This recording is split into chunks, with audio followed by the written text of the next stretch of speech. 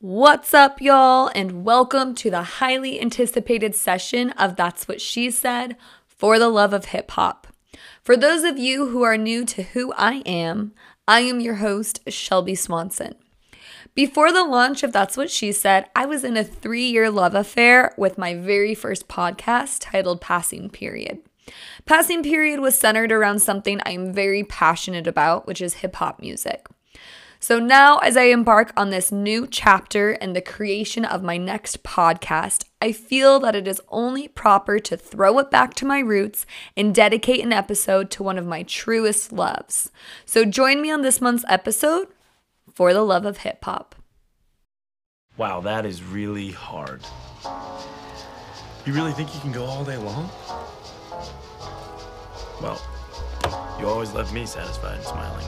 Ugh. That's what she said. Michael, please. Welcome back. Let's get on into it.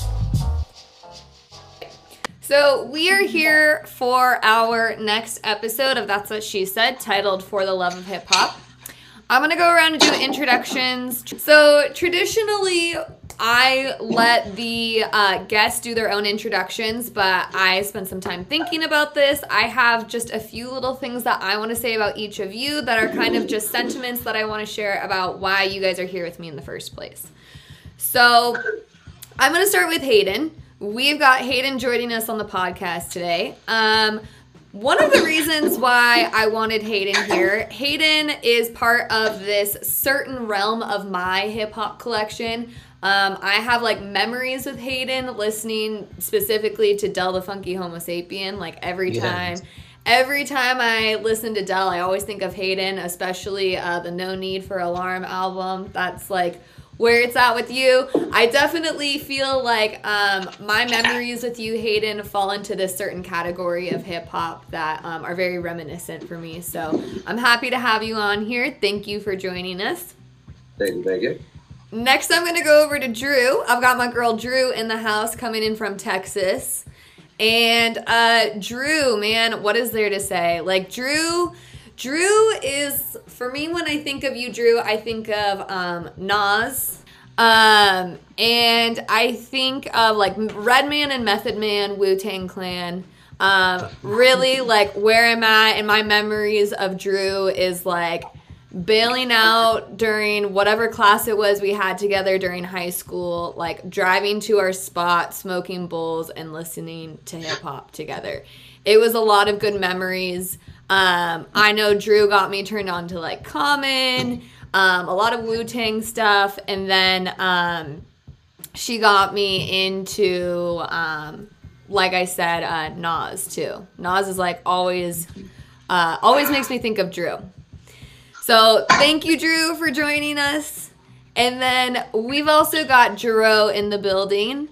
And I gave Jero the full disclosure here that I would be hyping him up tonight because this is a first for That's What She Said history, because we've got a celebrity in the house tonight. Jero is going to be like the guru of hip hop for me. Jero, I know you've got just like a plethora of information when it comes to hip hop. Jero hosts his own hip hop show in Chico called Flipside Radio.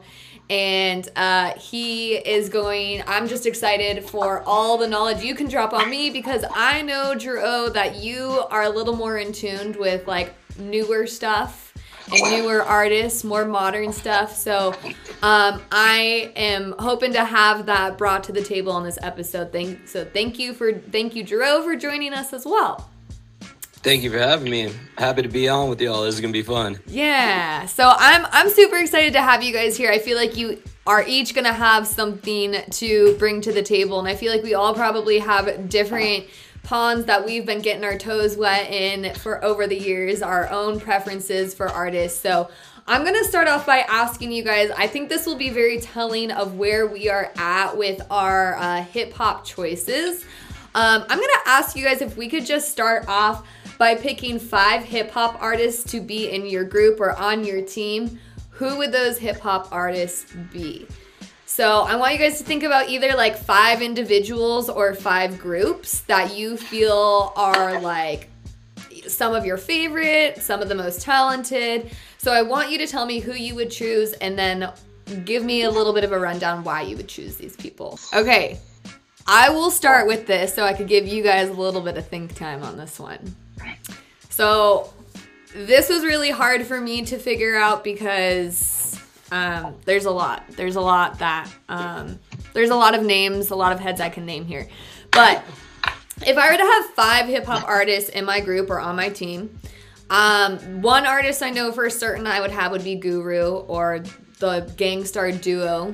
Yes. Guru started everything for me. Like, I remember hearing Code of the Streets, like one of the first tracks I ever heard by Guru. I'll share a memory with that later on, but I know that Guru and really just with DJ Premier, like the Gang Starr group, I would have to put on my team.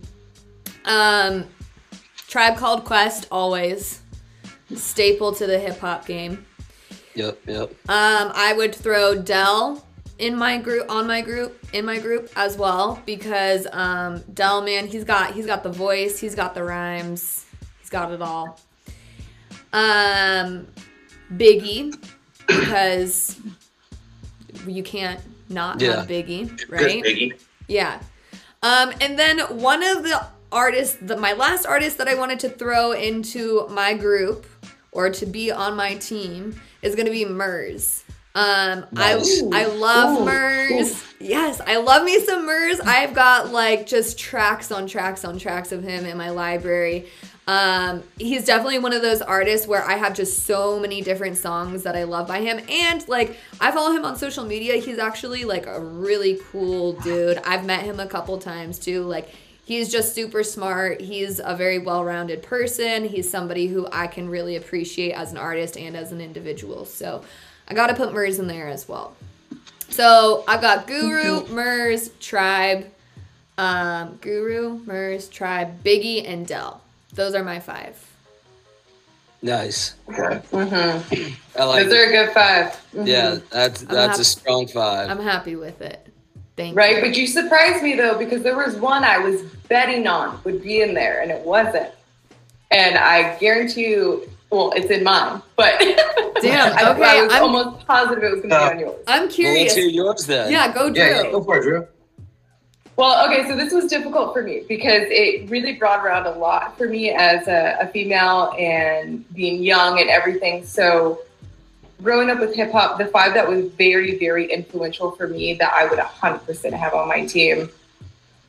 I mean, it would be Wu-Tang, like 100%. It would be Method Man, but like we'll throw our Red Man, we'll do, we'll do all of that with it. But I'm gonna go with Chance the Rapper. He's a solid one for me. I'm definitely gonna go with Nas. Obviously, he's a example for me. Yeah, I know. and then my last 2 are difficult because I feel torn because these last 2 are very, very pivotal for me, especially with hip hop. But there's an alternate that I would have if I had the option to. So with that being said, with those 3, I would probably also go with Slug. Oh, nice. This is who you thought I was gonna say. I had him on my maybe list. I know. Hayden's like, nah. No, and the only reason that I didn't put him on there is because it's been a little bit more dad rappy for me lately. I'm all totally old school. Right, it's got to be all old school Slug for sure. Yeah, okay, I can get behind. And that. so, wait, that was only 4, wasn't it? So the last 2 that I would have. So my last one that he's very real, man, and he's raw, and he does not filter himself, and that's something that I really love about him because that's very difficult to do and to like put on. So Hopspin would be another one of mine, but my alternate would be Lauryn Hill because she's a female and she's a badass and she's vulnerable and she puts all of her business out there and she tries to have it it's flowetry, you know what I mean? Like, it's not just hip hop. There's it's so much in with that. So, and then it hurts my heart because I'm like, well, what about Blimes and like all my other female artists? But it's like, yeah, I know. I was like, I need to put some of the females in there. I'm like, but all these other guys are so good. It's nostalgic, and that's what it is. It's these people that started this for us and that have this on this path, and then that like keeps that fuel going. You know what I mean? They keep feeding that for us. But then there's all these women in it now, and I think that's a major difference. So people will look at like Cardi B and Megan Thee Stallion, and they'll go, "Oh, that's all crap," and that's just, you know, they're talking a lot of shit, a lot of cussing, and a lot of everything else that's going on. True, but also you are missing the complete entire point of everything that they're doing. And the fact is she's actually an incredibly intelligent human being. She's very much involved in politics. Not only that, but she is actually mainstreaming for women the one thing that has been mainstreamed for men forever, and that's sex. So, you know, why? Like, I understand that you think it's ignorant and it's not up to par, but she is literally paving ways for people and women to be comfortable and mainstream that and get that conditioning out of our heads that it's only okay for men to be attracted to things. Nothing Madonna didn't do. The only difference is she raps. That's the only difference. She raps and she's a minority. That's the only difference. Madonna Ben did all this and was very, you know, overly sexual, or maybe not overly, but aggressively sexual, right? And like kind of taking that back and saying that this isn't just going to be a man's world, right? Like, well, women can be sexual too, you know? Yeah. And consider TLC, you know, Missy Elliott as well. Yeah. Ooh, yeah. TLC. Oh, my heart. All right. Missy Elliott, that's another one that always makes me think of Drew. Yeah. Got it. Yeah. Yeah. Legend.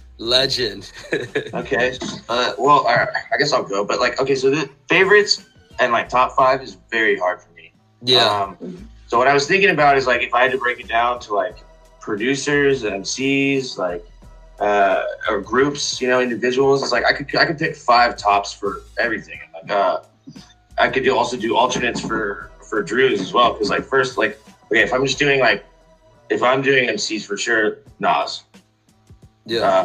And that's because that dude straight up just like he showed me like what sort of my anxiety was as a kid, and the way he wrote, the way he writes, especially Illmatic was just like so foundational for me to understand, like, you know, the depth of the poetry and like really reading between the lines and stuff. And it's got this panache to it, you know. It's like it's panache. Yeah, all of Nas does. Like that's. Oh yeah. That's why he's so like like such a legend. Yeah. If I'm doing just individuals, right, it would be Nas for sure. Doom, MF Doom, all the way. Yeah. All right. But he like fits into every single category because you know, producer, rapper, he does everything. it all. Yeah, and then oddly, I would say I don't know if a lot of people know him, but Idea. Oh yeah. Yeah. So for me, it didn't really like necessarily age well, but that was actually my first introduction to most hip hop, and especially like really wordy stuff, really lyrical stuff. It's like kind of not that musical sometimes, but like really, really profound and clever. Let's see, where am I? Eminem. Duh. Yeah. Yeah. Thank you. Someone had to bring up Eminem. I don't have that much of a relationship with him, but I know the talent that's there, so I'm glad that you were able to bring that, share that. Then like, okay, so it's like there's just so many I can keep going, but like Sean Price is another really, really huge one for me. So like, I don't know if you guys are familiar with Helter Skelter, but that shit is woo. And then Darkmind. Darkmind is Kev Rock and X-Ray. And I think they only made like one like really good one-off album, but like for me it was just it's like one of those staples that really brings me back to the beginning of it all for myself. And but you know, in terms of producers and stuff, then it's like you've got like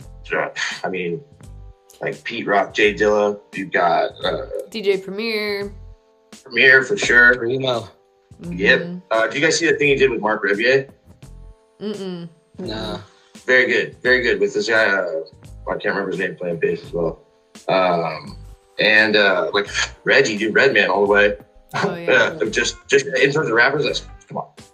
Yeah. Uh, Love me some Pete Rock. Pete Rock is great. God, now I'm blanking. There's just too many to think of. Madlib. Oh. Mm-hmm. And all the Quasimodo stuff. Yeah. Gosh, I don't know. I keep going. So yeah. Anyway. You covered it. You got it. All right, Jerome.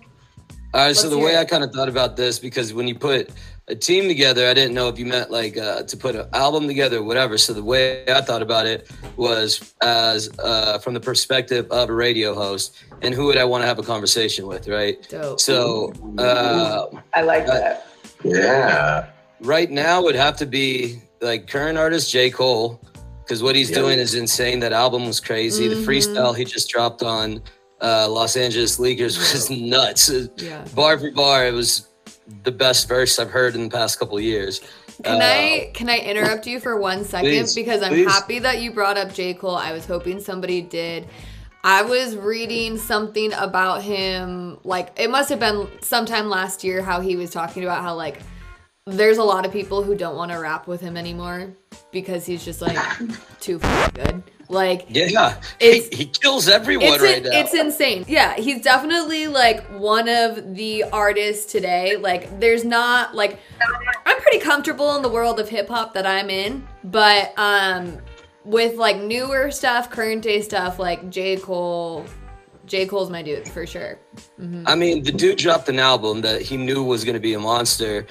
At the same time, he's playing professional basketball in Rwanda today.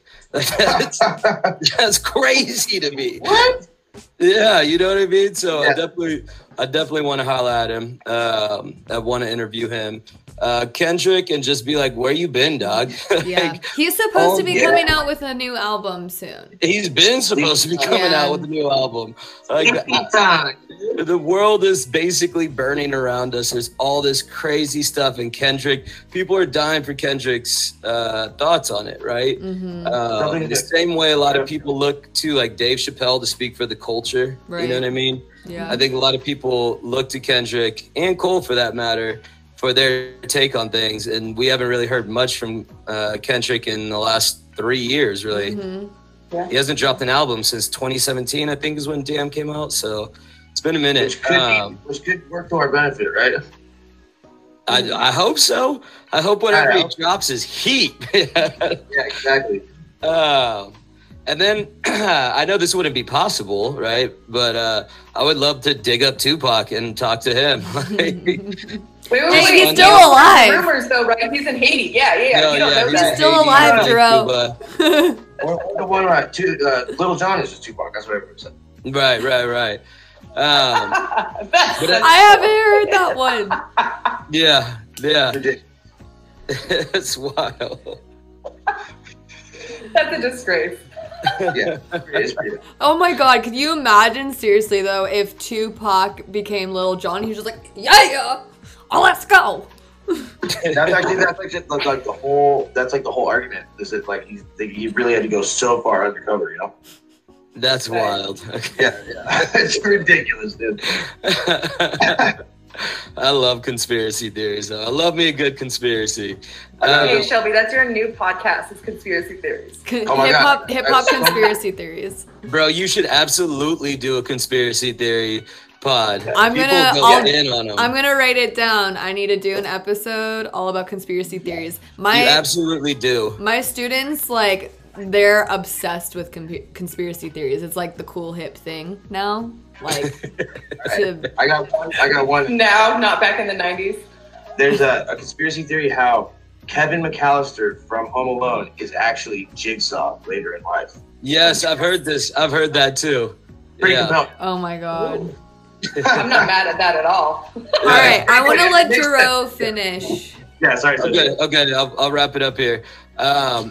Just someone who's been mad successful and made it happen would be Jay-Z, and he spanned the time of, we're talking when Tupac and Biggie were in their prime. Jay-Z was right there He was with there for Biggie it. and all this. You know what I mean? Yeah, exactly. Right, rapping with Big L and all that. This is the same time Nas is blowing up and Jay-Z's still relevant, you know what I mean? Right. And to see him, I would love to just talk to him because anytime he's interviewed, he drops crazy knowledge, right? Yeah. And so I just would want to learn from him. And then, man, I think A$AP Rock, honestly, just a I was waiting, super interesting dude, you know? And like his story's pretty crazy. And yeah, I just think he would be really interesting to interview. I think he's like a pretty smart dude as well. I mean, if you can't tell like through his rhyme writing, like He's got like the most words there ever. He's like very robust vocabulary. Yeah. for sure. Yeah. I know. I got to get him to like come in and teach a class for a day. Just like teach a vocab lesson. My man made a dope song about a frog from a frog's perspective. Right. You know what I mean? Like Yeah. you gotta be a little out there, and I want to interview that person. Yeah. You know what I'm saying? Yeah. I want to see I what they think. like the whole who you'd interview. That's a really cool concept. Had to I narrow like that it a lot, down. but what I'm really interested in, to be really honest with you, is from everyone's different perspective of how you guys picked your artists and why. Like, I almost want all of you to create like a playlist of like what's your most important influential music that you think is awesome, and like we all share them. I'm like that. I think would be really bad. I would That'd be be down. dope. I'd be down to do that. Yeah, I'm down. We're Go gonna for days and days. at the end It would. of this episode. But yeah, Shelby, put that together. That'd be Yeah, dope. no, I'll make a shared Spotify where we can drop tracks in. Yeah, I definitely would love for all of us to share that music as well. One of the things that I could tell you, Drew, when I was making my choice for who I wanted to have on my team, so to say, I think I was thinking very similarly to you. I was thinking about who was like most influential. I think I was also thinking like if I was stranded on an island and could only listen to 5 artists for the rest of my life, who would it be?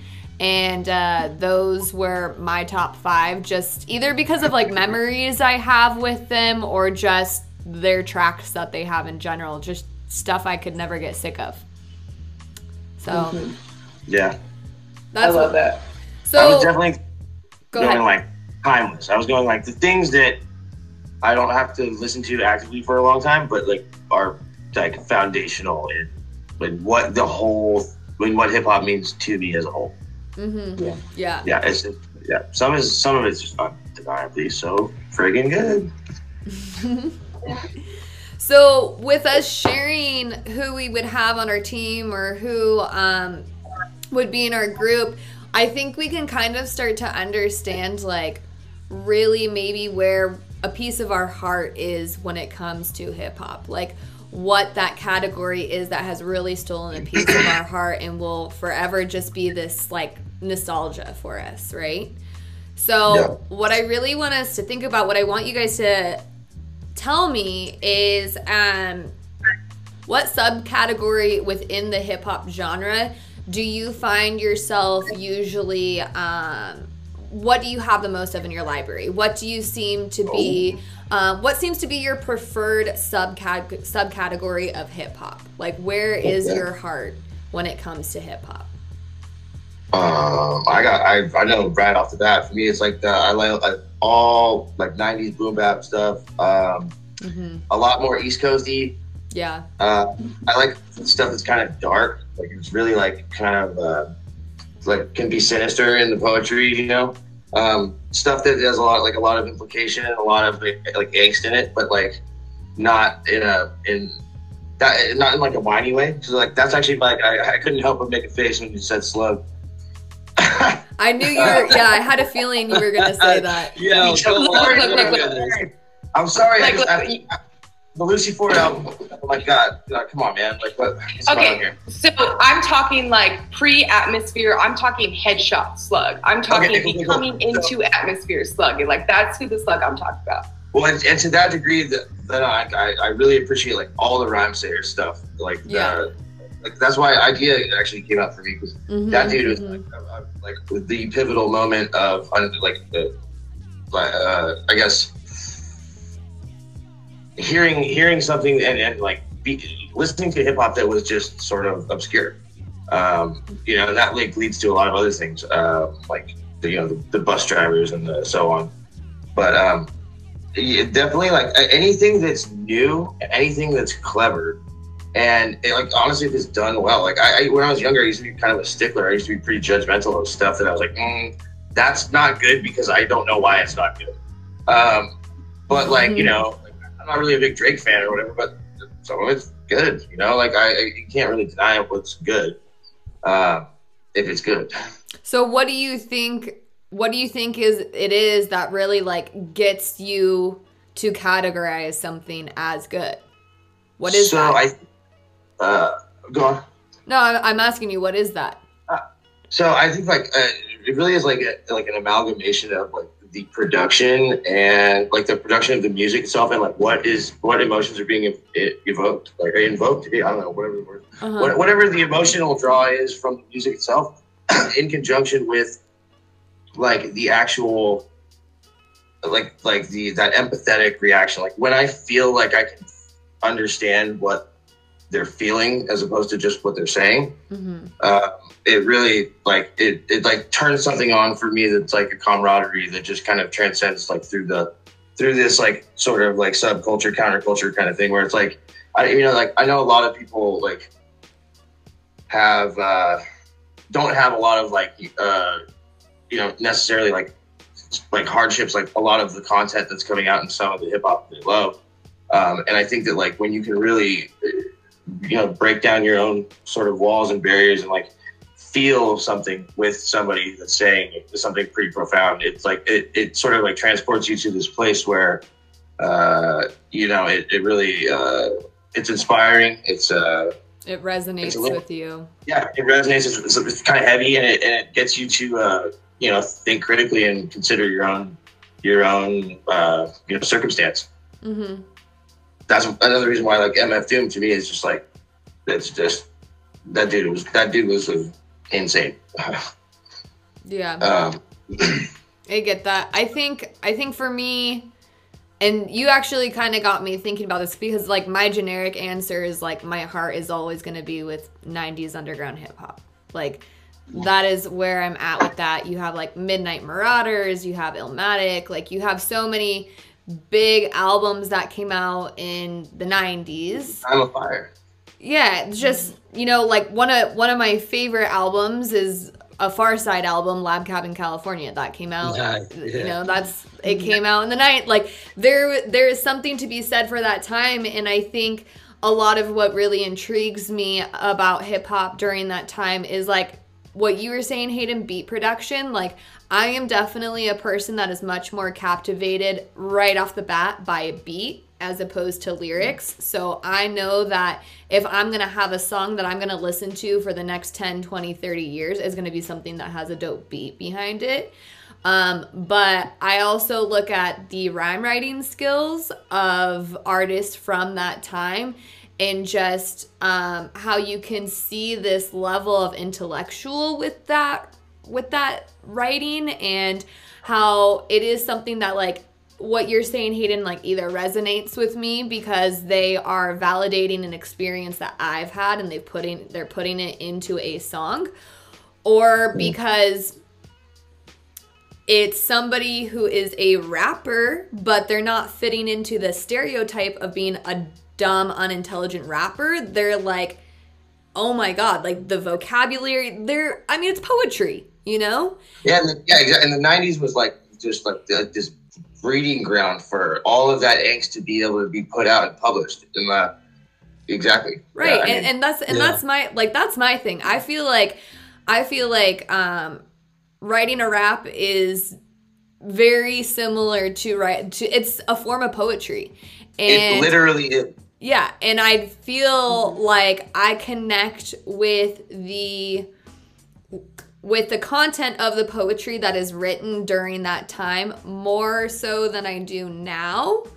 And I mean, this is me just being like nerdy English teacher too. Like I pay very close attention to like rhyme scheme and slant rhymes and word choice and things like that. And it's just, for me, listening to hip hop from that time is also just more mentally stimulating for me. Yeah, the depth is there for sure. Yeah.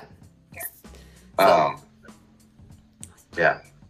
So I mean, that's gonna be the part of hip hop history that will always have my heart, is like 90s underground hip hop. So one thing that I did want to mention as well, and then I'll shut up for a minute, is that to me, it's also really important that like as you get to know certain songs or artists that you like the history of things is like very, very important to me. I think like who the individual is in their life in general, like it really helps to build this appreciation for what the music is, what the poetry is that's with it, and like who this person is and what they're doing. So there's like certain people out there that are just so undeniably badass, and it might not even be like, you know, it might not even be my favorite or ideal poetry, or the beats might not be exactly like what I would consider to be ideal. But when you take when you take the history of hip hop as a whole and you look at the culture, it's like there's certain just like undeniable badass truths that come from certain artists and certain people at certain times as well. And that's also because the availability of like media, it just wasn't that way. So it's like, you know, like all the from the 70s to the 80s stuff, when it was like still very, very like nursery rhyming and like very, you know, if there wasn't records out yet, that is really important to appreciate. Like it might not be what I listen to actively, but I mean, without that, we wouldn't have all of the stuff that we do love, and then we also wouldn't have the evolution as it is now. So I think the history of everything is absolutely important, and like what the individuals are doing themselves, like in their everyday lives. Yeah, no, I'm with you. When you're talking about the evolution, that's why I think for me, when you asked the question, Shelby, when I was thinking back on it, I really couldn't choose just one, right? Like, because hip hop is always building on itself. You know what I'm saying? So the influence from the early boom bap days, you know what I mean? Like to the 80s, throughout that whole like the East Coast, New York, real, you know, boom bap street parties, like corner, like that all built on all the B-boys and all that stuff too. Like all that culture, yeah, like all of that. Like the culture continues to evolve and change, and my connection and my love for it does too, right? It's a relationship that I've had most of my life. And so there's, you know, like when DMX passed, right? RIP, when he passed, I went back and gave It's Dark and Hell Is Hot a listen. And it surprised me because I don't really listen to DMX on a regular basis. Right. You know what I'm saying? I'm 36 years old. Like that was a long time ago. But when I went back and listened to it, I could rap almost the entire album word for word, even the skits and everything. Not even knowing that all these years later, that when it had that much of an impact on me as a kid. You know what I'm saying? So, but I still feel that way, like with Kendrick's Good Kid, Mad City. You know what I mean? Like I know that entire album. So, you know, it's impossible for me to put it under like one category because it's all nostalgia, the stuff that became classics to me and really, really hit me, were some of them were underground records. You know what I mean? Like listening to like Aesop Rock, for example, Merce back in the day, like all of that, like that all had an impact on me. But the same way that listening to Illmatic or It Was Written for the first time or, you know, like any of that growing up for me, like, you know, I still feel some of that same connection. It just changes. So it would be impossible for me to just say one subcategory because hip hop overall is just, it's the one genre that there are no rules and everything is accepted. Right? Yeah. Everything is accepted and everything draws influence from everything else. Underground draws influence from mainstream. Mainstream draws influence from underground. So many producers, so many artists cross over from underground to mainstream because of that. So, you know what I mean? So, yeah, it just keeps changing. So for me, that evolution, it would be hard to pinpoint one just subgenre, you know? Well, and what's I love this guy, Drew. Dude, you got it right, dude. Yeah, I appreciate you coming on. This is why Drew is a celebrity. Yeah, dude, you got the right man for it, dude. I love that, dude. Thank you. No, but Yeah, Jerome, man. what I was gonna say when you mentioned DMX and going back and listening to that album of his, I bet you also you listened to it and felt complete different emotions when you listened to it too. You know, Yeah, like I know. Why did I want to rob someone? I was 13. Like, And why do you remember being able to do that? well, I mean, Yeah, I remember having that a was not my life. Like, I had it kind of tough, but like I didn't need to rob old folks. You know what I mean? But like I connected sure? to that so much. Yeah, but no, like I really felt like on some gutter shit, and it's like that was not my life at all. You know, I did not have like these. I don't know. I was a troubled youth, but we all are. We're all messed up kids in our own way. Well, right? Like we all right. have teenage angst, but why was I so connected to music about murdering people and selling drugs? I have no idea. Well, Honestly, I was I- gonna say, I was here. Jerome, I was gonna say, I remember I went through the same thing, like not on that level, but when I listened to an Aaliyah album right after she died, and I remember, what are you saying? Okay, I wasn't going to interrupt you, but I was like hoping you were going to bring this up. 'Cause I Yeah. will never forget that day out of my entire life because of you. Oh Not because man, of the, like because of the whole situation. Yeah, you. dude, I don't called know me why crying. it hit me so hard. Like, man, like she was so young. It was just this like crazy freak accident that happened, man. And then I remember listening to her stuff afterwards, and like, I mean, even still to this day, I'm like, man, like she was so talented. Could you imagine? And I mean, I think about this with Biggie and Tupac too, where it's like, can you imagine the shit that they would be making if they were still alive today? Like, it's crazy. I go through this like, you know, debate in Yeah, my but it could have mind. been bad too. Well, You know what I That's mean? true. That's true. It could have been bad. that's what I was just She could gonna have gone say. totally Whitney Houston I'm like- with it. You know what I mean? Well, I had somebody Yeah. ask me this question about Kurt Cobain one time. Like, do you think it was a good thing that he like not a good thing that he died at an early age, but do you think it was a good thing that his music career ended when it did, and then people can just have that collection to remember him by, or do you feel like he would, and like, would he evolve into something that wouldn't be as legendary as the stuff that he produced before passing? And it's like, I kind of wonder that about like Biggie and Tupac too. Like, Yeah. what would their evolution look like? You know? So do you not have an answer to that? I don't have an answer to it because I don't know. I can't answer the unanswerable question. You know, Right, like, yeah. So does someone living past their prime mean that they don't make? Okay, so say they don't But make was the same that their influence prime? of music that they did before. wait, say that Let's say again. they pass their prime. So say that people don't make the same influential music that they were doing at the beginning, correct? But say they don't die and they continue on their life, and say their music got mainstream, washed out, whatever you want to say. Does that make their music prior less influential? Right. No, That's but- exactly what No. I'm saying. Like, No, E40 is still out here dropping albums at 53 years old. You know what I mean? And people, I mean, I'm from the Bay. Let me tell you, E40 is not as relevant musically, but he is the Bay Area ambassador. He owns the Bay Area. You know what I mean? Like, he will forever be respected. His music will never be watered down. No matter, he's still doing it. It's unique. Nobody else is E40. Yeah, no Yeah. one else.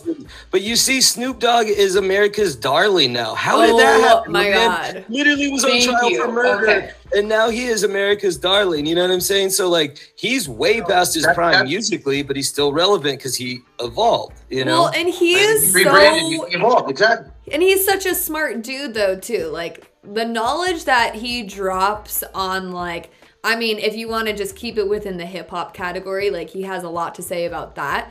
But like, I also don't know if you guys have watched any of the fights that he's commentated either, but it is Yeah, it yeah. is the best. Or any of the films he's acted in. Yeah. Yeah. That or the animals too, the whole noises of like, you know, I'm about it. No, I Yeah. mean, I honestly can't tell you like what newer Snoop Dogg stuff I've listened to, but I follow him on social media and I actually just like enjoy him as a person. I like it. I'm here for it. No, I secretly want him to get married to Martha Stewart because you know that they are a bomb-ass couple. Like, you know. Like, I want to go to their cookout. I don't know what you're talking about. I know, and I love I that love his too. wife, don't get me wrong. His wife is incredible. But, like, yeah, him and Martha Stewart, they are the duo. I don't really know the exact backstory to this. I don't know if he does it or if somebody sends it to him, but he'll post all these videos on Instagram where people have edited his face into, like, the one that I'm thinking of is, I think it's a Mary J. Blige, let's get a first. So it's that whole. In this dancery. Yes, Hell yeah. don't need no hoop. That was a Dr. Dre beat. Yeah. Okay, so Yeah, it was baby. it's that song. It's the whole video, and you know she's like doing her like 90s dance moves with her back, and somebody edited his face into it. So it's him doing it, and he has like a series of videos like that where his face is edited into these just like amazing. Or like him narrating like National Geographic stuff. Yeah. That's what I was just talking about. I was like, that's my favorite. I Like love it. anything, or commentating on fights and stuff Yeah. as well. Mm-hmm. Yeah, everything. But that's just brilliant. Like what it was is he just figured out. He's like, oh, dude, I can do whatever the hell I want. Yeah, I mean, he can though. He's the dog father, you know? That's kind of the idea, right? I mean, like, why not? Well, it just goes to show you that your authenticity in this world is your only leverage. The reason we love Snoop is because he's unapologetically himself. Right. Yeah, so people can even think that it's corny and it's still authentic. Mm-hmm. Yeah, but it's authentically, yeah, exactly. It's authentically corny. You know what I mean? But it's great, and it's great entertainment. Yeah, like the whole fashizzle vizzle, like all that, like is ridiculous. It's a ridiculous. Why not thing run to with say, it? And it's corny, but it was Snoop, so it works. I have a question. For everybody. How do you feel about Action Bronson? Ooh. Oh, yeah, he's dope. Yeah, love that man. Love him food-wise and music-wise, dude. Yeah, all of it. Yes. So I mean, talking about like sort of like a new, I'm gonna get my hands on all the cookie jars kind of type of guy. Like That's so perfect for him. Oh my God, you need to say that to him. yeah. And so it's like why not, you know? And then also like in terms of the content, I'm like damn, like you know, it's like sort of like Drew, like what you're talking about, the evolution of things. It's like, so we can make hip hop now whatever we want it to be, and we can say everything as long as we have the conviction to do so. There's so much gold. Tell Really, me. yeah, Hayden's totally right. Yeah. Tell me Action more. Bronson's incredible. He's okay, yeah. so So listen to the Blue Strips albums. Ooh, that's beautiful. And It's beautiful. Dr. Lecter. Dr. Lecter's a good album. Mhm. And actually, so like, what is it? The Outdoorsman clique or group or whatever. His buddy Mayhem Loren. So actually, when I went to Coachella, I got to smoke a blunt with those guys, and they're like a year older. Like they're like a year older than us, Drew and Shelby. Drew, I don't know how old you are. I'm old, But dude, 36. Yeah. Well, yeah. So like, I mean, but they're like our age. They're a little bit older than us, and they're like they're just regular ass people, just the nicest guys. It's like, Dude, but that's the thing. Like, we're at the age now where, like, people, I mean, we have this proof right here. Jero, who's a celebrity, like, he's not that much older than us. right. Well, and also like in terms of getting up, like this is a weird one. Actually, I don't know. You might want to edit this one out later, but like, so you know, people under the stairs. Yeah. Yeah. So I somehow, when I was like younger, I just like inadvertently became Double K's pot hookup when he was in San Diego. Like, I don't know how it all happened. How did I but not ever know that? Yeah, that's so weird. How did you get involved? That seems so not like you. I was like really about hip hop. So like, I was like the one. This is trippy too, because you know, there's a lot of like other little like sub dilemmas that go into like that culture, like especially when you're in like kind of harder areas and stuff like of LA and what San Diego tries to do, but they really don't have. We don't have a very good music scene.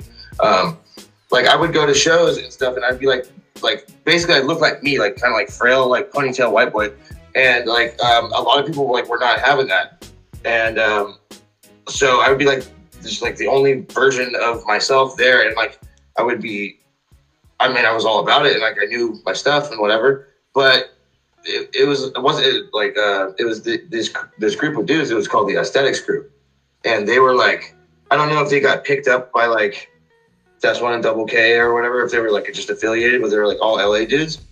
And they just invited, I think I randomly smoked weed with them or something. And then they invited me to their house, and then I got to meet everybody.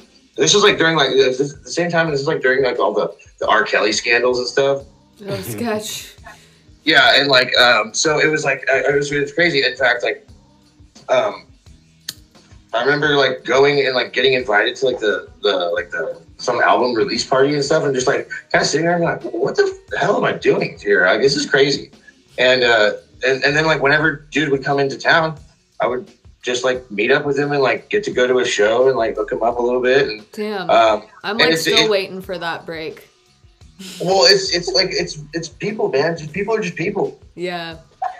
No, I get that. I've met Evidence, I've met Grouch, and I've met Murs, and I remember like every time after meeting those dudes, I'm like, they're just people like us, and they have just gotten really lucky and produced some really fire music and like gotten a following. You know, like. So, it is crazy to see those people who like, I have your music in my library, I've bought your albums, like, you know, they seem like these just far off distant like hip hop celebrities, and then to see them like humanized, you know, you're like, yeah, like they're not real, really. It's like yeah. Well, so actually it's funny that you mentioned that, because I wanted to touch on Del. So you were saying earlier that, Shelby, you were saying earlier that like the part of the nostalgia for you with me in terms of hip hop is Del specifically. Mm-hmm. Yeah. I love Del, especially the first album, especially Wish My Brother George Was Here. And like all the like the 30-30 stuff with Dan Ottman. Mm-hmm. But get this, I actually promoted a show once for him, and it was like A+ was there, so like Hieroglyphics was like all like well going off. And I gotta say, I got to go for free.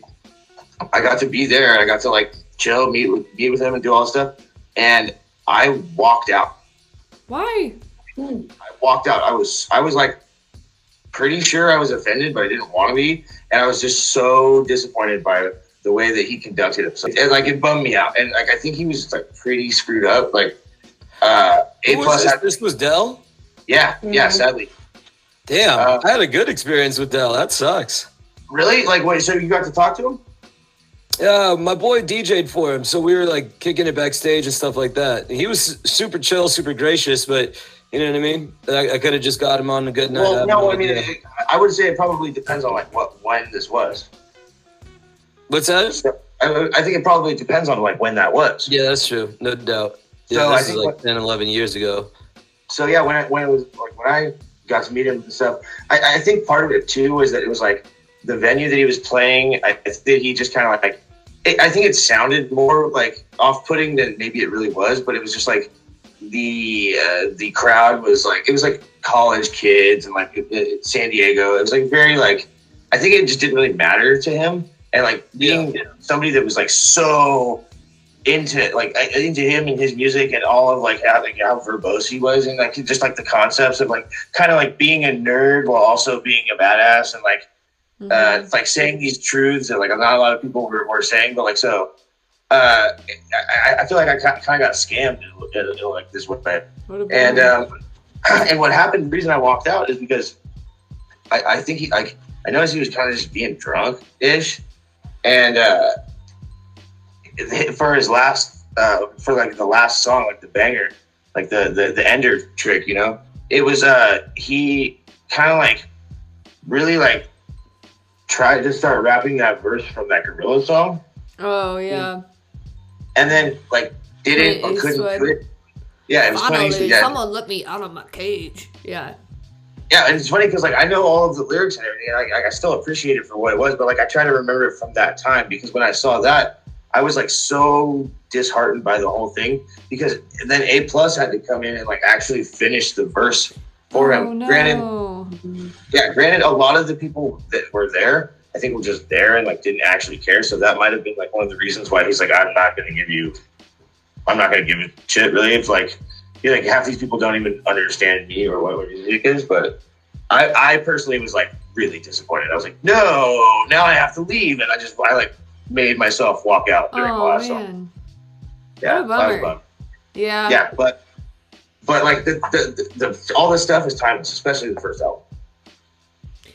So one of the other things I want to ask you guys, because you know, when I think about my history with hip hop, and you know, I've had a hip hop podcast for a while, and you know, there is something there. I feel like I have this like love affair with hip hop, right? Like it's something I'm really passionate about. It's something that, you know, I can go on and on about, as we have all done here. But I want us to think about maybe like our first memory with hip hop. Like what was it? Do you guys have a memory that you can go back to, that you can think of, that really sparked your love for hip hop? Like, was there a certain moment? Was there a certain track? Was there a certain album, a certain artist? Like, what was it that got you hooked? Drew. My race. Your race. Straight up. Being black, right? And growing up in an all white neighborhood, being half black, whatever. Well, I grew up in a black neighborhood, mixed neighborhood, and went to school. Drew, is it okay if I ask where you grew up? Yes, I grew up I went to school in San Carlos, but I grew up in San Mateo. Dang, all right, yeah. Yeah. Literally on the other side of the tracks. Yeah, that's a really good Master A song, by the way. Yeah, like literally and figuratively. So for me, I went to a nicer school, hung out in a nicer neighborhood, but I still had to go home. And so for me, it was something that I was able to hold on to that felt more authentic. You know what I mean? And there's a very specific moment in my life where all my friends were skaters and all this, and were very into Green Day. And they were listening to Dookie, right? And that was like what all my friends, like we're talking like, you know, I'm like in like 4th grade or whatever. And Still whack.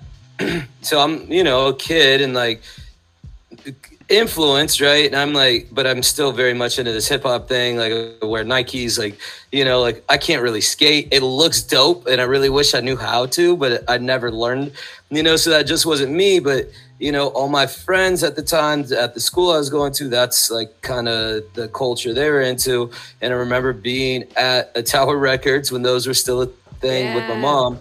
And we would go and she would let me, every time she would let me buy one album. And I came up to her and I had Tupac, Me Against the World in one hand and Green Day Dookie in the other hand. She picked up the Green Day Dookie, right? She's like, what is this? I was like, I mean, that's what all my friends are listening to. And she put it back and she was like, don't ever change for anyone, be yourself. And she was like, you're taking this Tupac. Now, little did she know that would then make me want to be a thug for like 5 years and I'd make it like hell at that time. And she should have let me take that Green Day album. But that's how it. Oh my God. If you took that Green Day album, you might have been like a weirdo, drunk, or a brat. You know, you never know. Facts, yeah. You don't know, you know, but I do feel like looking back on it, that was a pivotal time. And I already was drawn to the music and listened to some of it, but that's when I was like, okay, like there was a clear choice. You know what I mean? Yeah, And you literally had the 2 albums in your hand. Yeah. Yes, yeah, exactly. But it's not like I'd never listened to that music. I listen to alt rock. I listen to classic rock. I listen to. I even get down with some country. I get down with EDM. Like I listen to a little bit of everything. You know what I mean? But at that point, it was like this. Okay, this is what I'm gonna follow. You know, like this is what I can relate to. You know what I mean? I love that. I can remember my first. I mean, I remember this clear as day. I remember where I was driving in my brother's old white pickup. We were driving down Loma Santa Fe, going to school. He was a junior in high school. I was a freshman. And my brother threw on the Hard to Earn album by Gangstar. Nice. And I remember it was actually, I think it was. Yeah. So I mean, Hard to Earn. It's got Code of the Streets. It's got the 2 that my brother played like all the time was that one, A Long Way to Go, and then To the Planet. He has like a whole painting with lyrics of To the Planet. And then you've got like Mass Appeal on that song. Like you've got just so many fire tracks. And I remember that song coming on and like my brother in his white pickup, like smoking a blunt, listening to Gang So Starr, cool. and I was like, what is this? What is Yeah. this music? And I remember asking him, who is this? And he said, oh, it's Gang Starr. And I was like, can you burn me a copy of it when we get home? And like, when you used to burn CDs. yeah. Dude, And you know, I think I remember you being like, "Have you heard Gang Starr?" And like, showed me the first. dude, that was the start of it. And my brother had 2 CDs that he went through that he like switched back and forth. One was a Danger Doom CD, and then one was Hard to Earn. And I couldn't tell you off the top of my head which Danger Doom album it was, but man, like Hard to Earn, like that's why like Guru and DJ Premier were on my team. Like I will like, oh, if I could see somebody perform, it would be Gang Starr. Like I wish Guru was still around. I wish, you know. Watch that Mark Rebier thing that I was talking about. All right. It's All right. gold. I'll have to write it down. I picked it up. I put it on. I was like, wait, is that Premiere right there? What did? Well, dude, and what's so sick about that too is, you know, like you guys have heard about all these, like, you know, the archives, backlogs that Premiere has of all these Guru tracks that he's releasing, you know. They came out, what was it, a couple of years ago, maybe back in 2018, 2019, where he came out with that Guru album, one of the best yet. And that wasn't that last year? I guess it might have been 19. Yeah, it might have been 2019.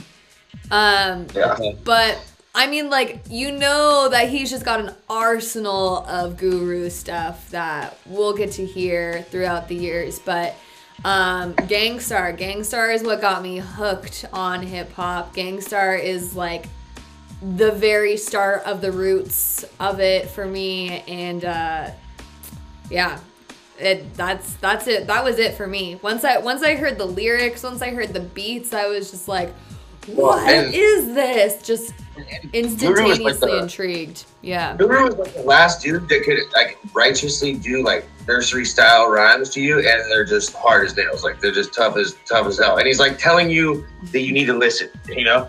Yeah. Well, Guru, his rhyme pattern was very simplistic. Mm-hmm. Right? There's like 8 Yeah.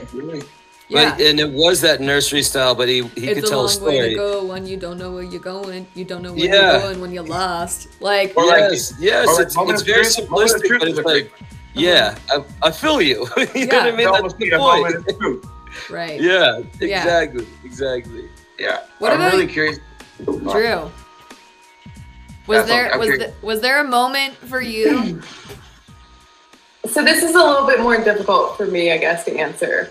So the reason why I got really into this was I've had a very different family upbringing than most people. And so for me, I needed to escape my, not only like reality, but like my home and my mind. And that's where I needed, because I could physically distance myself from situations, but that wasn't helping me mentally or emotionally or spiritually or anything you want to say. So with that, I started hip hop dance as very young. And so that got me into, all right, I can feel myself and my emotions, and I can express my way in a right way for me to do what I need to do, which I didn't always want to do and never wanted to do. And that's always a conscious decision that you have to make. With that being said, that is not the pivotal moment in my mind where hip hop hit me. Where hip hop really hit me was when I was about 14, 15 years old. I was dating someone that was very relevant to my life and to what I was going through and who I wanted to be generally as a human being.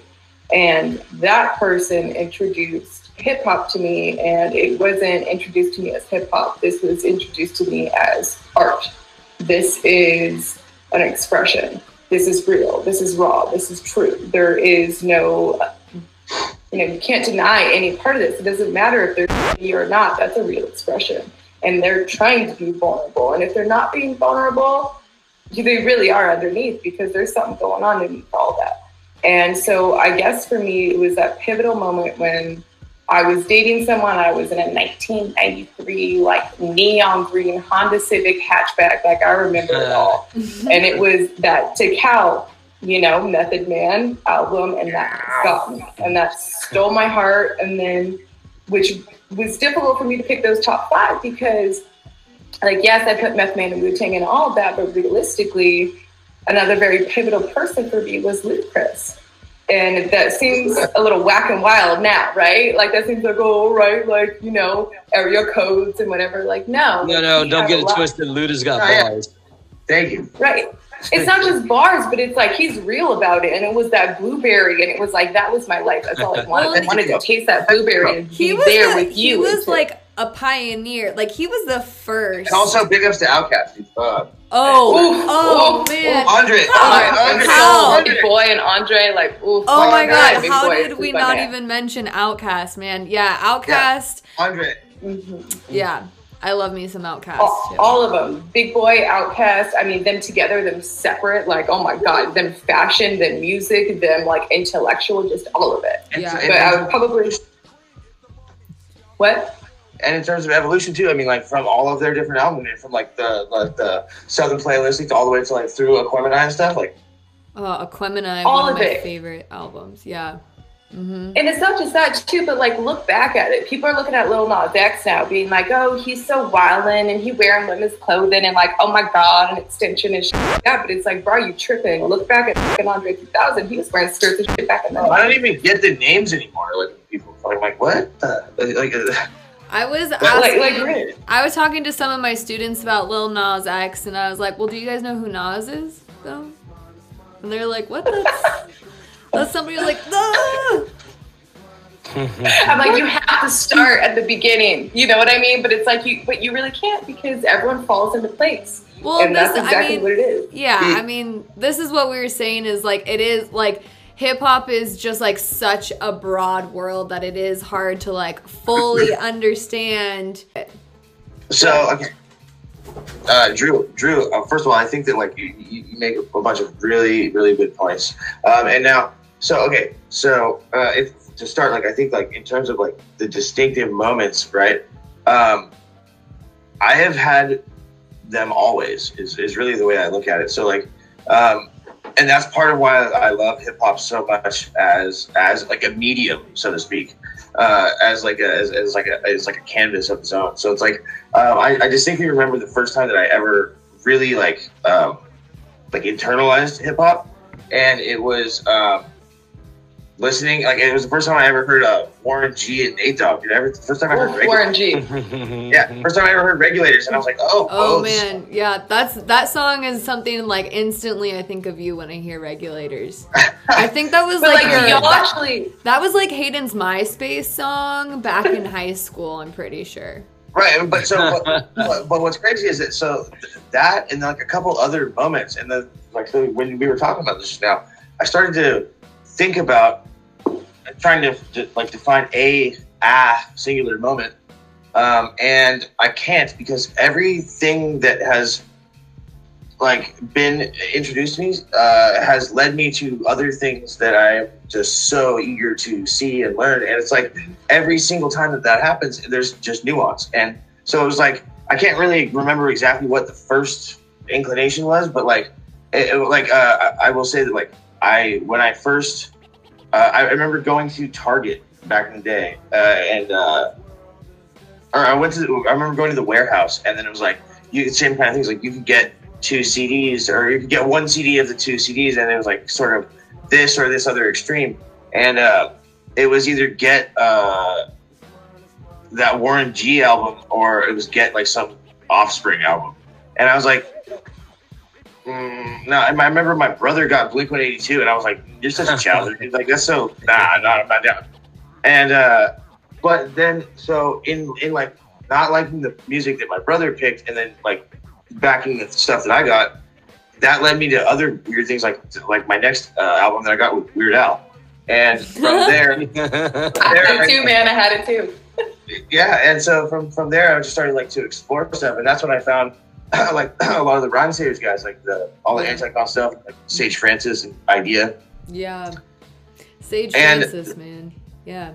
Yeah, well, and so like to me, it was like I feel really lucky, actually. Like I feel like a lot of people are so like inundated with like what it has to be that they don't allow themselves to like branch out and sort of like appreciate things for what they are because they're different. And like from idea, then I was like, okay, well, you know, where does this go? And then I found like, you know, like J5 and like Dilated Peoples and, you know, all this other stuff. And it's like, so, how do I even put it? It's like every time that I have found something that is new and good, it changes my perspective, but only reinforces my previous perspective. Mm-hmm. You know, it's like, I don't like a lot of the new stuff, but like, so I lived with this roommate and he liked Lil Peep. Yeah. And like, I'm not into it, but like, I get it kind of, or like, I gave it an honest shot. And like, there's a couple songs that like, I actually think are like pretty good, like poetry and pretty good stuff. But like, I don't understand the angst is really the issue for me. It's like when we grew up, right? So much of hip hop was about selling drugs and killing people. Now it's about taking drugs and killing yourself. Yeah. And also, No, that's real. Like the ones that I really resonated with were like the ones with like people are taking drugs and killing people, and I'm just trying to like not do those things, but I'm still doing those things, kind of thing, you know. And now it's like now it's very much like I'll just do myself in kind of thing, you know. And like a lot of these kids, like all these rappers are dying young and like doing all this stuff. Like, okay, like for instance, Mac Miller. I didn't like Mac Miller at first at all. But that kid was pretty dope. He was pretty good. And then like, especially like the Larry Fisherman stuff that he did, like almost. But it's a damn shame. Like it's like that 27 Club kind of stuff. We talk about Kurt Cobain and like a Janis Joplin kind of thing, where you're just like, oh man, would you have kept on making good music, or was it, you know, at its end of its run? And go ahead. I just think that there's like so much availability now of instant media that like it's like a numbers game, really. Like there's going to just be so much drivel. There's going to be so much stuff, so much that is bad, but that in my eyes makes the truly outstanding and truly groundbreaking good stuff, despite really how it sounds, amazing. This is why I like Odd Future, or I really like Earl Sweatshirt. Yeah. Wait, 3 6 Mafia isn't your favorite group ever? I'm really confused. But like you know, like I spent a lot of time as a young enthusiast trying to find reasons to dislike a lot of music that like a lot of hip hop, because it just wasn't. I was like, oh, you know, Paul Wall is or like Birdman's or like whatever. And Paul Wall spits, bro. Dude, fresh like green bananas. Fresh like green bananas, dude. But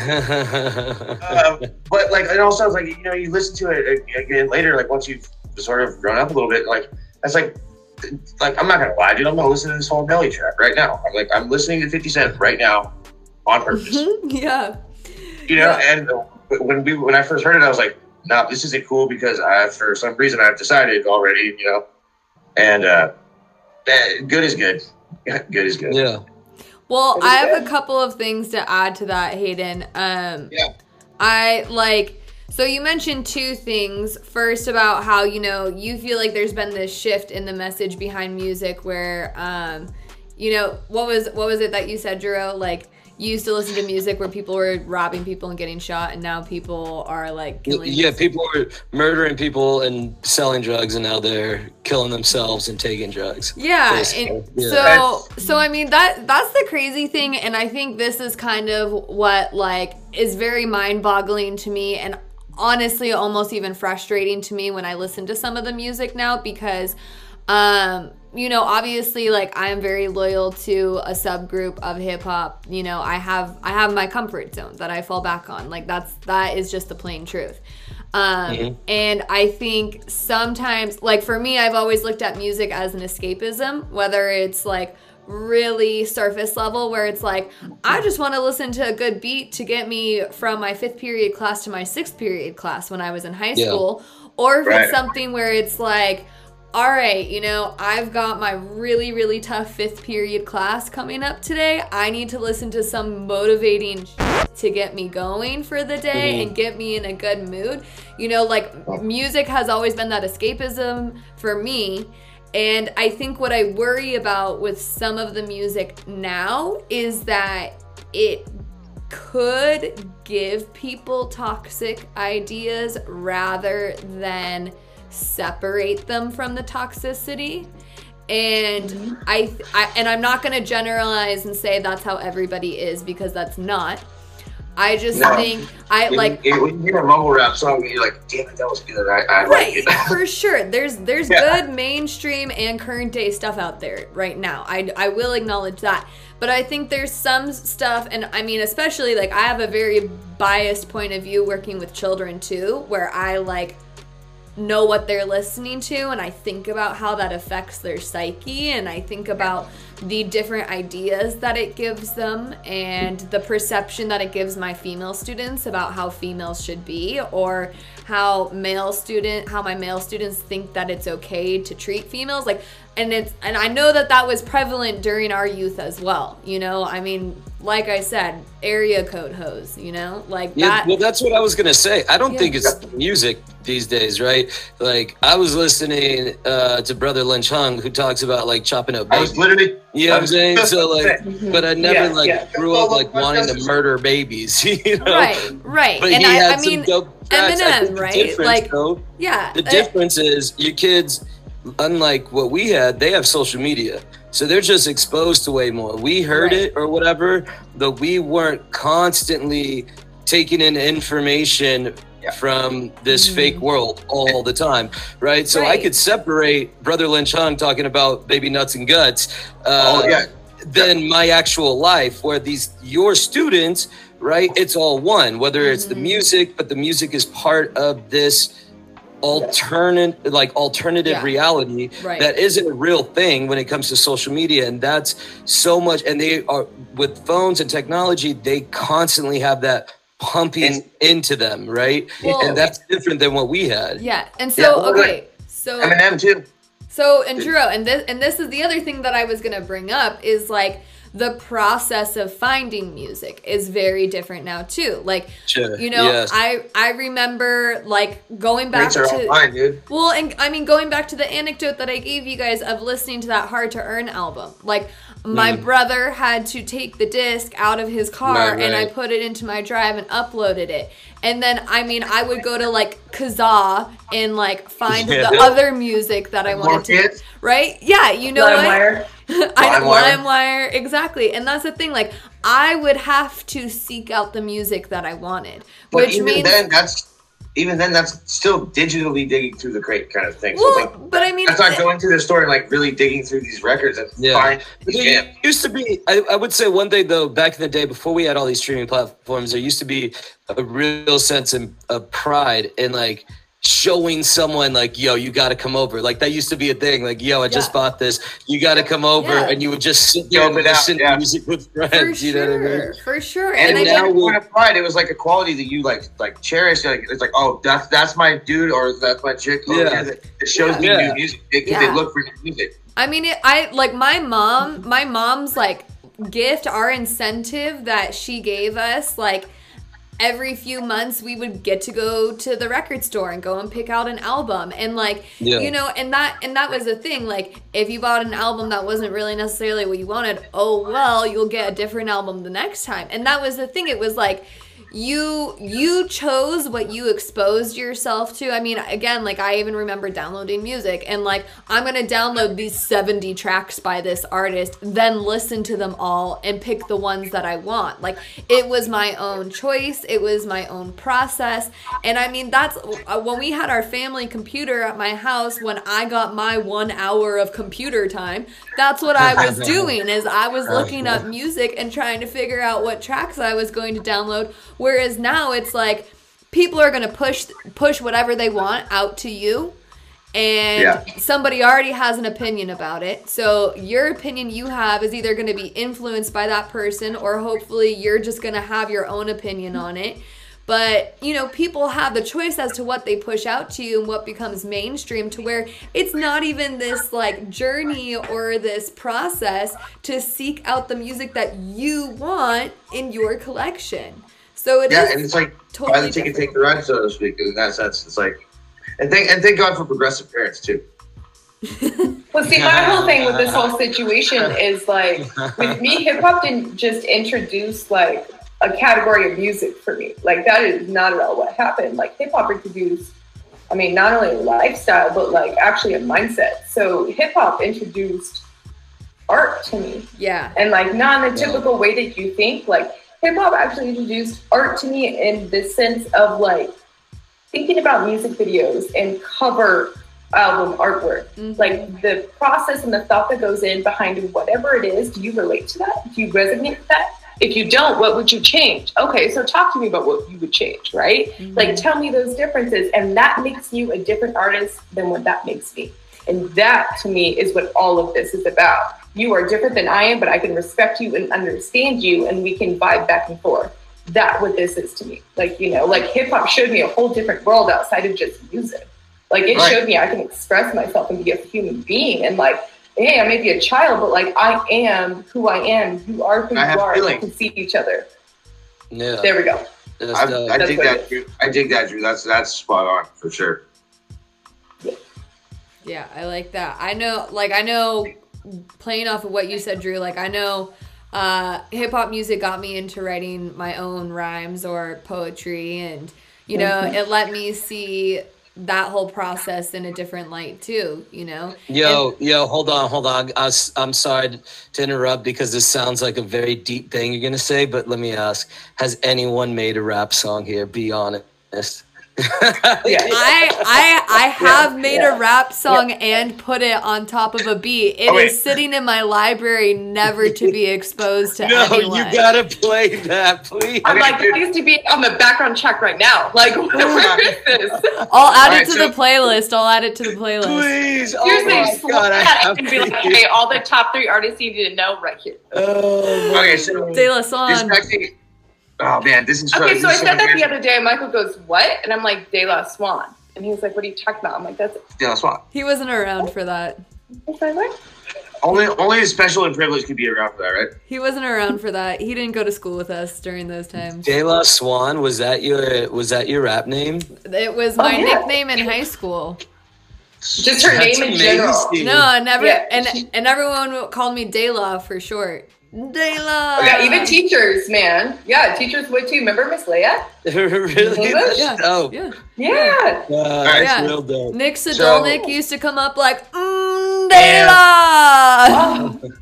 So Drew, that's like crazy. Okay, so this has all been something that's really been interesting to me because I going back to distinct moments, I decided to start writing after I heard a specific idea song of all songs. And it's that song Weird Side. It's off of Many Faces of Oliver Hart. And it's like a kind of a short track, and it's like a little hokey sounding. It's not really very hip hoppy sounding, but like what he says is like was so profound to me that I was like, okay. And because I at the time when we were younger, all of us, like I really thought that there was like a very like an ethnic disconnect for a lot of people, and like I wasn't allowed to be able to make poetry like that. And so like even to this day, I hide all of it. So like I have been writing rhymes. I try to write every week, but I've been writing rhymes since I was like 12 or 13. Really, actually, like, oh my gosh, this is like something that I enjoy, and like I could get away from this idea that that I'm not allowed to, but still never translated into I'm allowed to in this weird way. So like I started doing like sound and stuff, and I obviously going to shows and whatever. And like even to this day, I'm 31 now, and I still like I recorded my like first like freestyling videos of like just myself, like by myself, like on my mom's birthday one day, because just to see like what it sounded like, and I still like wouldn't show it to anybody. Like I show it to like very select people, and like I'm like pretty sure the reaction that I'm gonna get is like not what I want. But I also like I don't like embody it like that. Like so like I have my whole moniker and all this other stuff too, which I think is really clever. But it's like definitely like a pitch, it's like I can't. I'm not gonna just sit there and like embody this this person, which I do think is almost like a weird alter ego. And so like I have like a lot of content, but I'm too much of a to ever show it to anybody. But that's so interesting that you bring that up though, because I mean that's part of being an artist, right? Like you're talking about how you have to be there's this alter ego. Like, I mean, how many other artists do you think you see that with? Like we were talking about like Cardi B and Megan Thee Stallion, and you know, you don't think that they have an alter ego? Like, I'm sure that they are not like that in their normal day-to-day life, but they create this alter ego that matches the rhymes that they write, you know? Like, well, so the thing that I realized is that, yeah, that's a really good point. So the thing that I realized is that, like, the angst is coming through and the poetry is coming through in different ways. So, like, for instance, like, stuff that you write, like, under, like, a certain moniker or whatever, and then, like, freestyling stuff is, like, a separate sort of individual. And then like your day to day life is your regular is like me, the way I would be. But to what I understood at a young age, which I do think is like pretty falsified, really, is that the persona that a really like true hip hop head, like a true artist, is like indicative of their everyday life. And I always just felt like an imposter, like a hack about it. Like I'm not like it's not. You know, it's like more of like a bit than it is actually the truth. But in reality, that's like maybe the realest that I ever am, is when I write these things that are just coming from the depths of hell within myself. And I think everybody has done this. Anybody who's journaled or anybody who writes any poetry at all, you know, that is like a version of yourself that is like arguably more real than the one that you roll through with your day-to-day life. Well, I mean, what makes you an artist, really? What right, does but it? I think the only thing that makes you an artist is pain and expression. That's the only thing we all have in common with everything. Well, and you it's know just what? pain. that's a good point, dude. I will add to that though too. I think that this is something that has also evolved with time as well, because it's like I remember when I was younger listening to stuff on the radio, and I remember having this thought of like, did this actually happen to this person? Or is this just something that they're writing about? Yeah, is this authentic? Is this person really out here like I've moving actually 100 bricks a week? Like, right. Well, and then you start talking about like when little Eric jumped off of the terrace, you should have been watching him. Apparently, you ain't cared. Well, and Well, let's talk about the real song about the homie who raped his own mom. Dude, like, you know what yes. I mean? Like, that's And so actually I was gonna use this as an example because like I've actually researched that song "Dance with the Devil" by Immortal Technique. Yeah. And also, I've researched. It's hard for me to hear. Yeah, I've researched that song along with other songs that come to mind are like a lot of Atmosphere songs where he writes about this person Lucy, right? And so an entire album. Right, more than an entire album. I mean, he has a whole Lucy Ford album, but yeah, he name drops. And then all of God Loves Ugly. Right. Yeah. So I think I had a lot of times in my life where I had asked myself the question, and I know this happened a lot more when I was younger, of like, did this actually happen? Are they actually writing from experience, or is this just like, does this make for a good song? But I think also as I've gotten older, we see this a lot more with music now, where it is more coming from the heart. I think a lot of news and stuff is covered in an artist's life now, to where we know what is true and what is false. I mean, hey, if we want to even like talk about Taylor Swift, like, okay, we know about the stuff that she writes about, who that's about, and you know, it's like I honestly I would have no idea. Right. Well, that's the thing. Like we know so much more about these artists that we listen to where I think we can probably like take a guess as to what it's about, and for the most part, we just assume it's coming from experience. But I don't think that's always been the narrative, though. Right. A lot of people don't like. I guess now it's classic rock or like pop. But a lot of people don't like. They didn't realize that, like, you know, like George Michael's songs. Yeah, it's like, you know, he might have had to say he was talking about a woman, but he was really talking about a man, and like that should have been allowed. And so, like, there's so much underlying stuff that goes into that. Like, I think that's actually one of the reasons that Eminem was so good in that era too. Like when hip hop was really like he like really earned it in that way, because he's like, dude, are you guys serious right now? Like, that's what you got out of this? Like, people, he would say words, which granted, like, obviously it doesn't age well. You shouldn't be like that. But, Right. I know. but like, so then he does like the MTV Movie Awards with Elton John, and Elton John is the one who decided to do it. So it's like, you know, people are tripping out on him like he's bashing him or like he's a homophobe or something.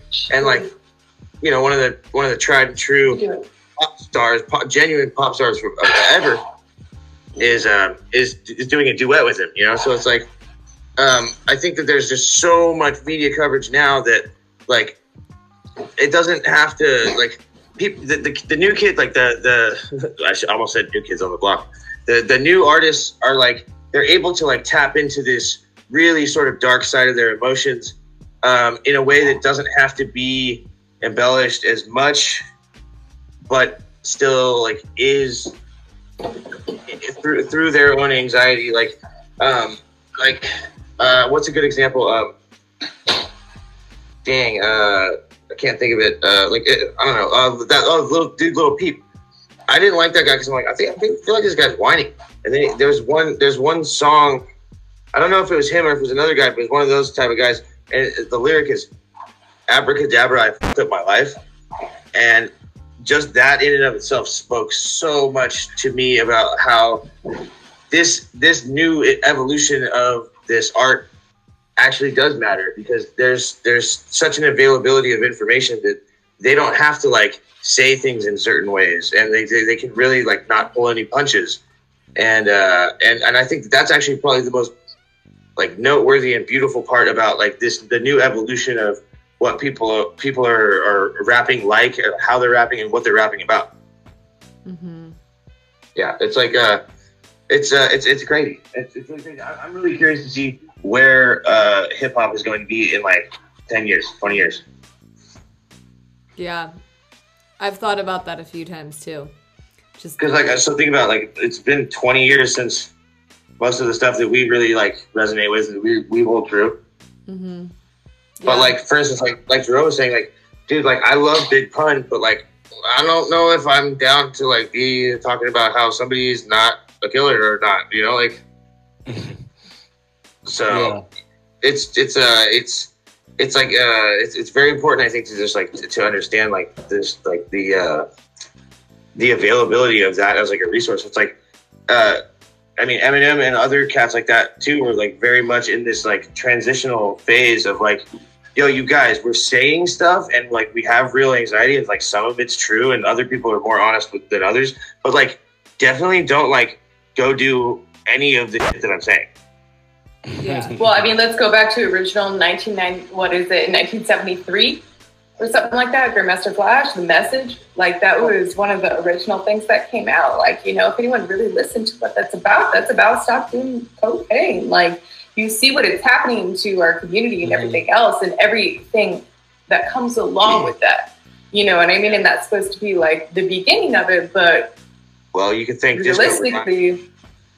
Well, I mean, realistically, if you think about it, like if you really, really think about where hip hop came from, I mean, hip hop comes from the idea of mixing musics together, right? So having tracks. And you have to compile it. I mean, that's the beauty of the sample, right? Yeah. Right, but if you think about further back than that, and where that came from, and where every single genre came from, everything comes from slave songs, singing to get free. Singing to meet your family, singing to do what you needed to do to take care of things. And that's what turned into these messages. It's culture created out of hardship. Really. You know, and that's really what it is. Yeah. Which, Drew, I think you'll appreciate this too, Drew, is that's why Nas to me is like, I'm very thankful that like the Illmatic exists, because that was what, 93 that album came out, and he was like 18, 19, 20 maybe at the most. And that's arguably his best album, and it was like a one-off, and like had all these great producers on it. So with that said, it's like that was one of the first albums that like had a litany of producers, not just one producer. And he was just a kid, and it was so amazing because like it really showcased that like that triumph through adversity, that struggle. Ice Cube was another really one of these really like straight up just like what is going on here. So I mean, I think it's really important that like that hip hop as a culture has dug its hooks in and like really sunk in, and now it's like the fact that people always kind of complain about it being mainstream, but I think that I'm so proud of it for still being the ultimate counterculture movement, aside from like everybody being a weird hippie. And it's not only persistent, but it's like an entire industry now. And like people like Drill, like you were saying, like Jay-Z, like, although I'm pretty sure that there's some weird conspiracy that he got Big Al killed or whatever, but that dude just like, he's like, why not? Or like even dude P Diddy, like Sean Puffy Combs, dude, make Sean John did like or dude what's his name, Russell and Run DMC guy. Oh, Russell Simmons. yeah. Russell Simmons, exactly. Like he's your first mogul, you know. And as a culture, it really was the way to take what was about to be taken away from everybody and just done right. Like it was really like, it's always going to be a stick it back to the man kind of thing. It's like really like, Yeah. and I think that there are a lot more artists. Well, I think there are artists, there are listeners who are beginning to realize that or see that and understand that that does exist as the counterculture of hip hop as well. So that's why I can have a lot of respect for those artists who do understand the power they have on the microphone and in producing an album, and they use that in the healthiest way that they see possible. I mean, especially like we just got out of 2020, we got out of a crazy year. And I remember just thinking like, oh man, there's going to be so much good music that comes from this. People are hurting. Yeah. Don't you think it's kind of interesting? We don't have a Rage Against the Machine. We don't have a Public Enemy right now. We don't have anyone who's that like politically driven. Like we have a lot of deep rappers, you know, like I said, Kendrick, a lot of people listen to Kendrick for his social commentary, J. Cole and all that, but we don't have like that artist who's like, fight the power, fight the man. You know what I mean? Like that's. I appreciate you saying that. Yeah, that's real. Yeah, I think see that's absolutely true. The only person that I would see maybe kind of on that level, but not even necessarily, would be somebody like Brother Ali. Like he definitely he takes a political, and he has like, he shares his like religious beliefs, but he doesn't. It's never anything that's like call to action or a lot of like artists do that though. There is no Public Enemy though. You know what I mean? Right. Well, but you know what the thing is I think it just takes time to like let the new sort of against the grain, whatever it may be, artist or a song or just style or ideal, sink in, because it's got to go up the hill to go down the hill, you know. It's got to And, I disagree. I disagree, because think about NWA. Like, you know what I mean? Like, we all thought about Rodney King and everything going on. So what about Floyd? Like, you know, so Anderson .Paak did Lockdown, but like, what is that the biggest thing that's out there? No. What I'm saying is this: is that now that we have all of these things in existence, like NWA is like not that. It's not that. Controversy. It's not that controversial anymore. So it's like that was like a literal point in time during the era where it was like absolutely the police, and it like nowadays like people are like, oh yeah, obviously police, like, you know, of course, like you got to. But then why are we doing anything about it? Like, you know what I mean? Like, so who's gonna make the call to action? I think is what we're all saying. Like, where is that call to action? I think there's just so much availability of media and resources now that like it's people don't really have to be hindering us. Say it again.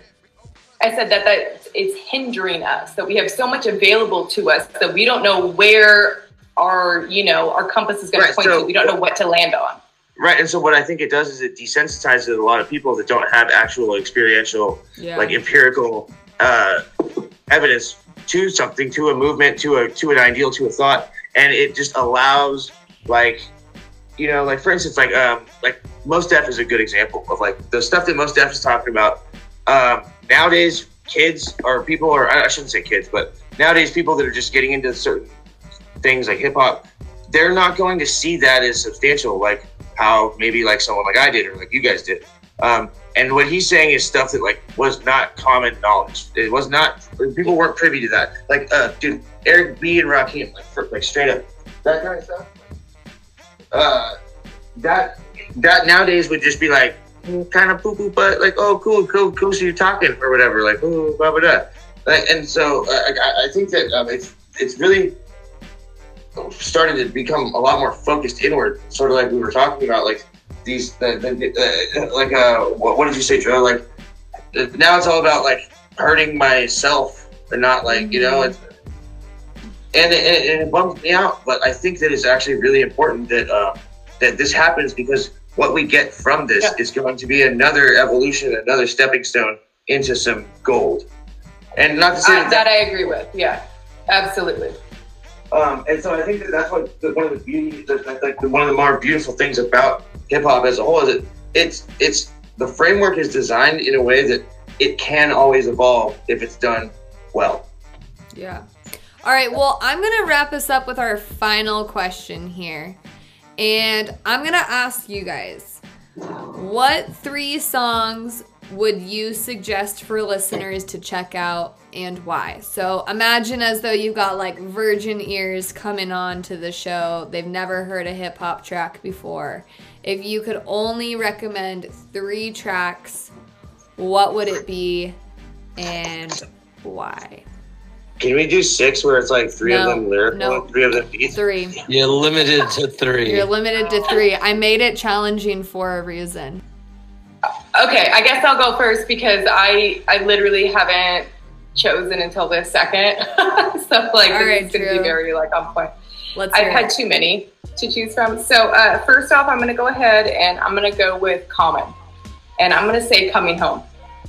Go ahead. That is one of my all-time, like, I mean, we are sampling from Gil Scott-Heron. Like, let's go ahead and be real about it. Let's listen to some real old school that brought in some really real experiences and feelings. And like, I believe everyone can relate to this no matter what. This, okay, wait. This isn't the song that you just said, but I have to play one more song that always makes me think of Drew. Is it lit? It's a Common song. Okay. Wait, Drew, did you say lit like the band? Wait. No, not like the...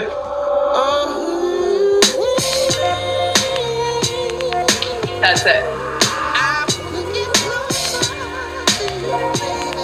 Oh, Drew, that's the cut. That's one. Honey, that's a song.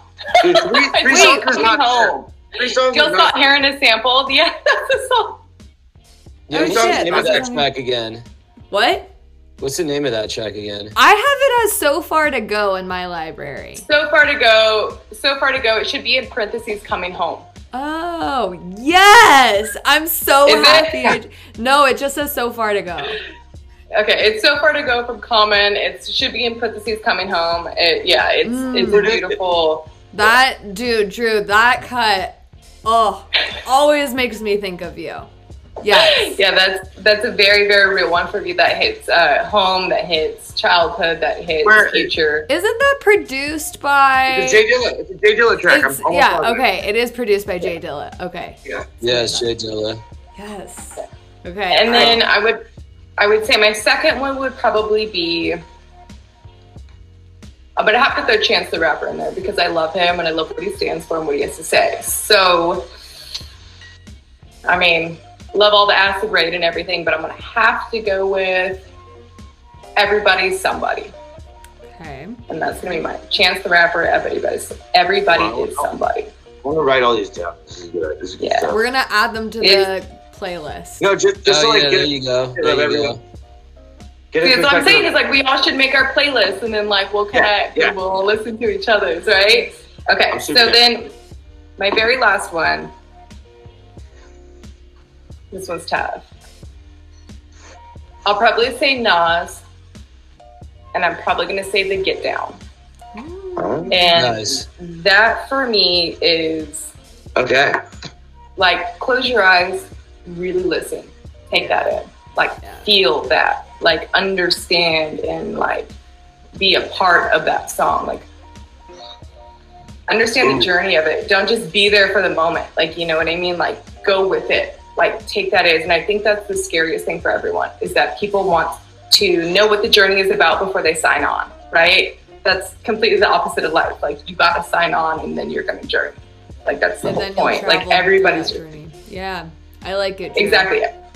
Everyone's going to be different. So I think those would be my 3. Solid song choice, Drew. Nice. I like it.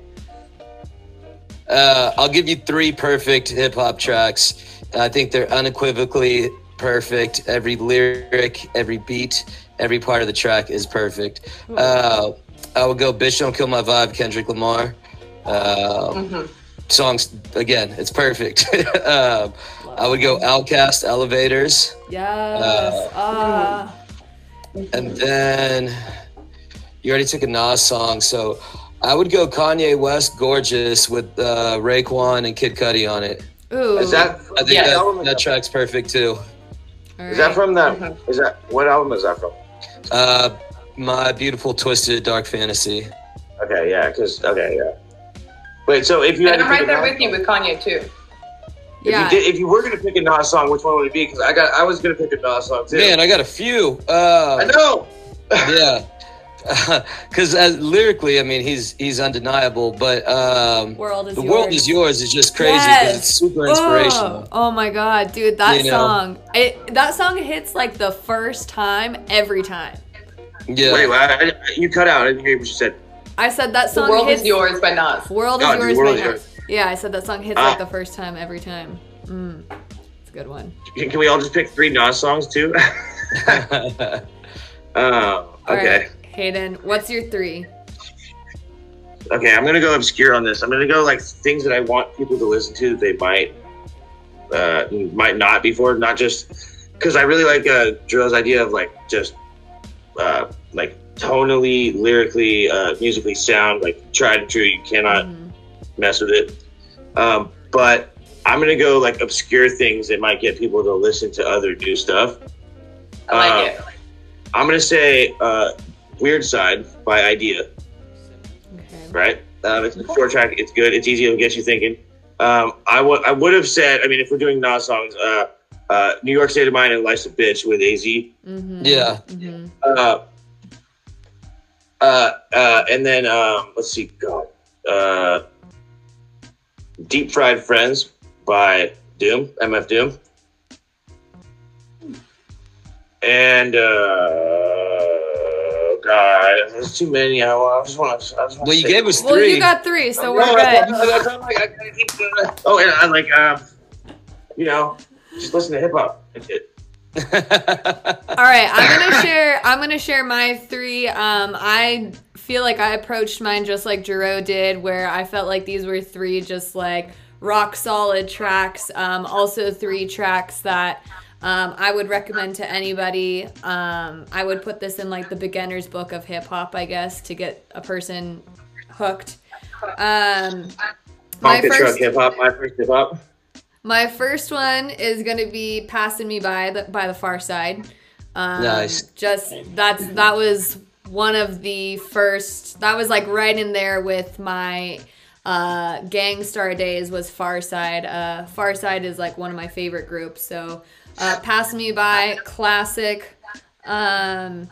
My next one would be "Robin Hood Theory" by Gangstar. Ooh. Nice. Yeah. That like, oh man, too much to say about that track. I've thought about getting lyrics tattooed on me before, and if I got lyrics, it would come from Robin Hood Theory, like that whole chorus in there, and just like, and it's such a simple beat too, but the whole message behind it is just amazing.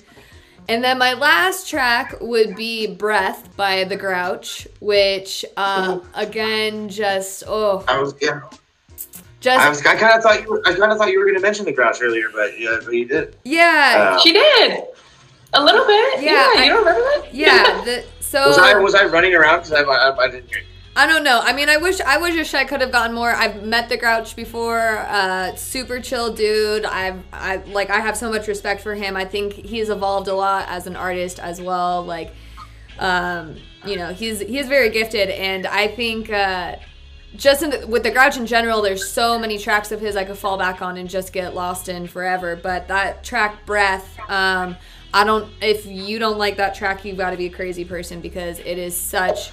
The whole message behind it, that's my jam that I throw on. I was talking to you guys earlier about, like, when I'm going to school and I know it's going to be a rough day that day, like, that is the track. I have a 45-minute drive to school, and I will play that track on repeat for the full 45 minutes to get me pumped and ready to go for the day. It's such a feel-good song. So those would be my 3.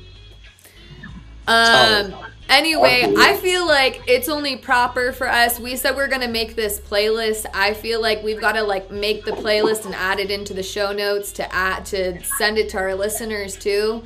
So I'm going to do our part and throw something together, get some tracks put together for this. And I do want to thank you guys all for joining me and just talking a little hip hop with me. So thank you.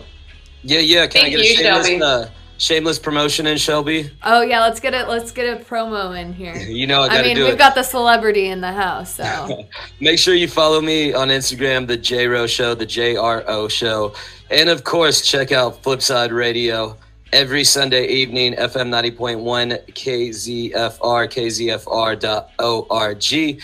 Every Sunday 9:30. Tune in live. We'll do it. It's fun.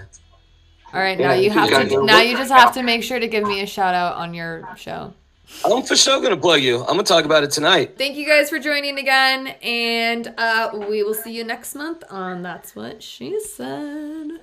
And hey, Shelby, thank you. Yeah, thank you, fun. Shelby. I love you, Dayla. Yeah, love you guys. Yeah, I'm gonna start calling you that from now on. De La Swan. I love that. That's it. De La Swan. That's it all day. I'm changing your name on my phone ASAP. Thank you so much for joining us on this month's installment of That's What She Said. Please give us a follow on Instagram at thatswhatshesaid_pod. Please also follow us on your listening platform for updates on our show. I'm also always happy to take episode suggestions, so shoot me an email at thatswhatshesaid.listen@gmail.com. Don't forget to drop in the first Thursday of every month on That's What She Said.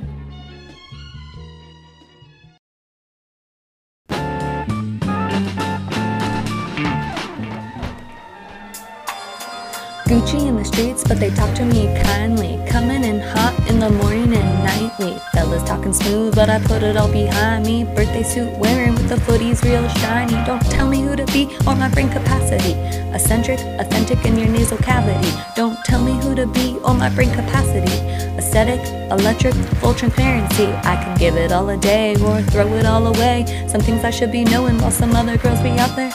Oh, you know, and as a matter of fact, these looks aren't the half. So here is where I say, don't tell me who to be or my brain capacity. Eccentric, authentic in your nasal cavity. Don't tell me who to be or my brain capacity. Aesthetic, electric, full transparency. There's where I go, but here's what I'm doing. Sitting writing rhymes while emotions are stewing. Ruling, this is something that I'm doing. Pencil to the paper, is it worth pursuing? The answers aren't fluid, but don't tell me who to be or my brain capacity.